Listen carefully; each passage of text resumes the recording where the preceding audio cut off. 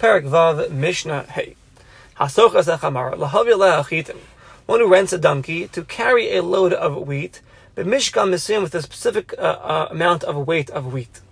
V'hevya le'asayim. Instead, he has the donkey carry barley instead. But also mishkal, the same weight, but it's barley, it's not wheat. Shesni molagabi achitim. So he's chayev. If any damage is caused to the donkey, the renter is obligated to pay. Why? Because the nefach, the volume of the barley, is greater than the volume of the wheat. They may have the same weight, but the volume is greater. And that could have caused the donkey to fall and trip and whatever happened. Therefore, the renter has to pay the owner to compensate him. And so to one who rents a donkey to bring tevua, to bring grains, instead he has the donkey bring tevin, straw. But mishka masa tevua shesnima, the same amount of weight, but instead of tevua grain, he has tevin, straw. Chayiv is obligated to pay the donkey if the donkey gets damaged. The volume that's increased is hard to carry, and that's causing the damage. The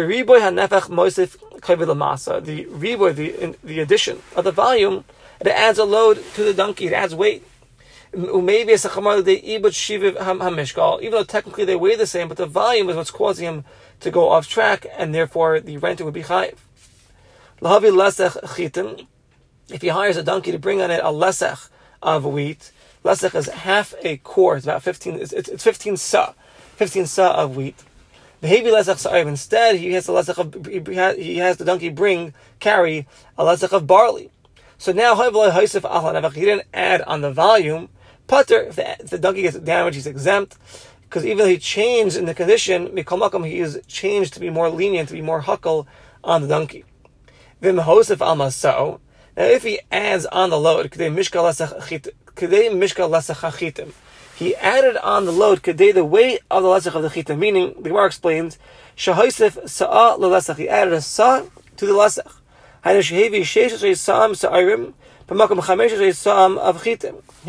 had the donkey carry 16 sa'ah of barley instead of 15 sa'ah of wheat that he originally made up with him.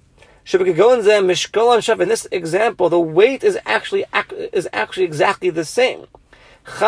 He's still chayav to pay for the tosefes of the volume, because now there's more volume, like we explained earlier. Now, how much me'oso min shesni mosei? He uses the same min, meaning he hires the donkey to carry wheat, and it carries wheat. He hires the donkey to carry barley, and it carries barley. How much more of the actual wheat or the actual barley can one add? Or shouldn't one add v'yechayev, then be chayev to pay for the damages caused to the animal? So Simcha says, Mishum Reb Meir, the name of Reb Meir, sa lagamol. If you hire a camel to bring a lesech of wheat, 15 sa, and you add one more sa, so you brought 16 instead of 15, then it's 1/15, then you'd be chayev. And shlosha kaban lachamar. If you hire a donkey to bring a lesech of wheat, the hosef, and you added 3 kabim to that lesech, which is going to be half a sa, which is a hosaf, an addition of 1/30, you would be chayev. So here you're not adding a different min, it's the same min, but how much more would make you chayev for the damage is caused? So if it's a camel, it'll be 1/15. If it's a donkey, it'll be 1/30. Mishnah Vav, Kala Umanim, all craftsmen that are working out of their homes, like a dyer or a weaver, shomer sachar, they have a status of a shomer sachar. A shomer sachar is chayev in gneva v'aveda. If the item gets lost or stolen, a shomer sachar, paid watchman, is obligated to pay for it. Why do these craftsmen have a din of a shomer sachar? Dinam kishomer sachar al kli bal habayis b'yedeihem. They're holding the utensil of the bal habayis that came and dropped it off for them to do the work on it. So l'fishem v'shtakamem, since they're making money off of this utensil, off of the work they're doing, or because they have the benefit of holding on to it until they get paid by the owner.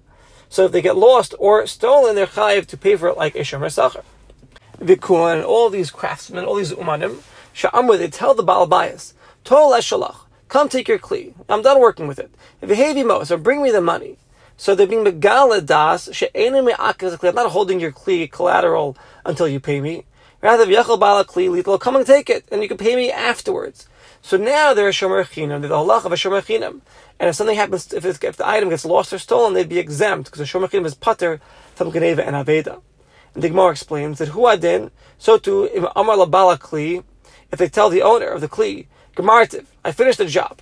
So even though he didn't say the words Tol es shalach, take that which is yours, doesn't matter.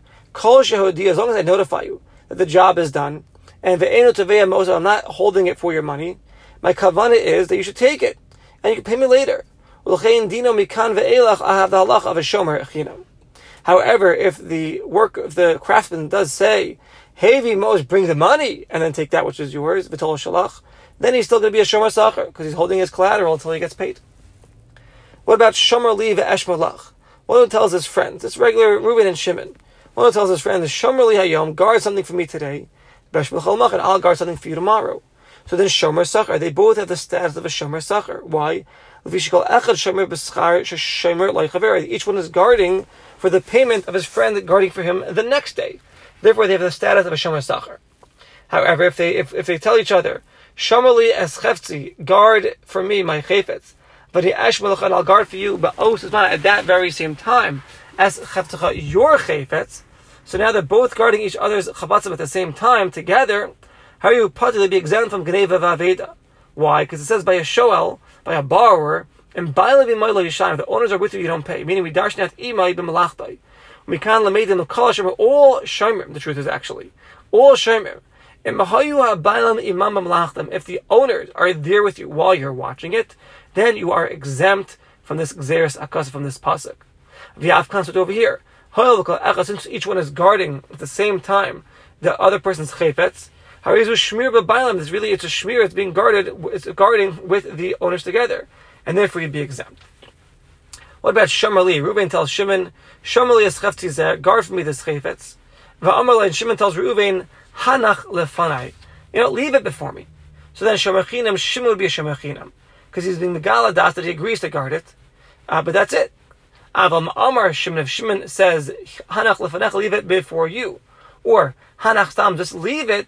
So now, lakiba lav shmir kla, he didn't accept shmir at all, and even a shomer chinam he wouldn't be. It's nothing. He would take no responsibility if he just says the words hanach lefanecha, leave it before you, or hanach, leave it. In that scenario, he's actually nothing. But in the previous case where Reuben tells Shimon, guard for me this chayfetz, and Shimon tells Reuben hanach lefanai, leave it before me, then he'd be a shomer chinam to guard it, but exempt from geneva ve'aved.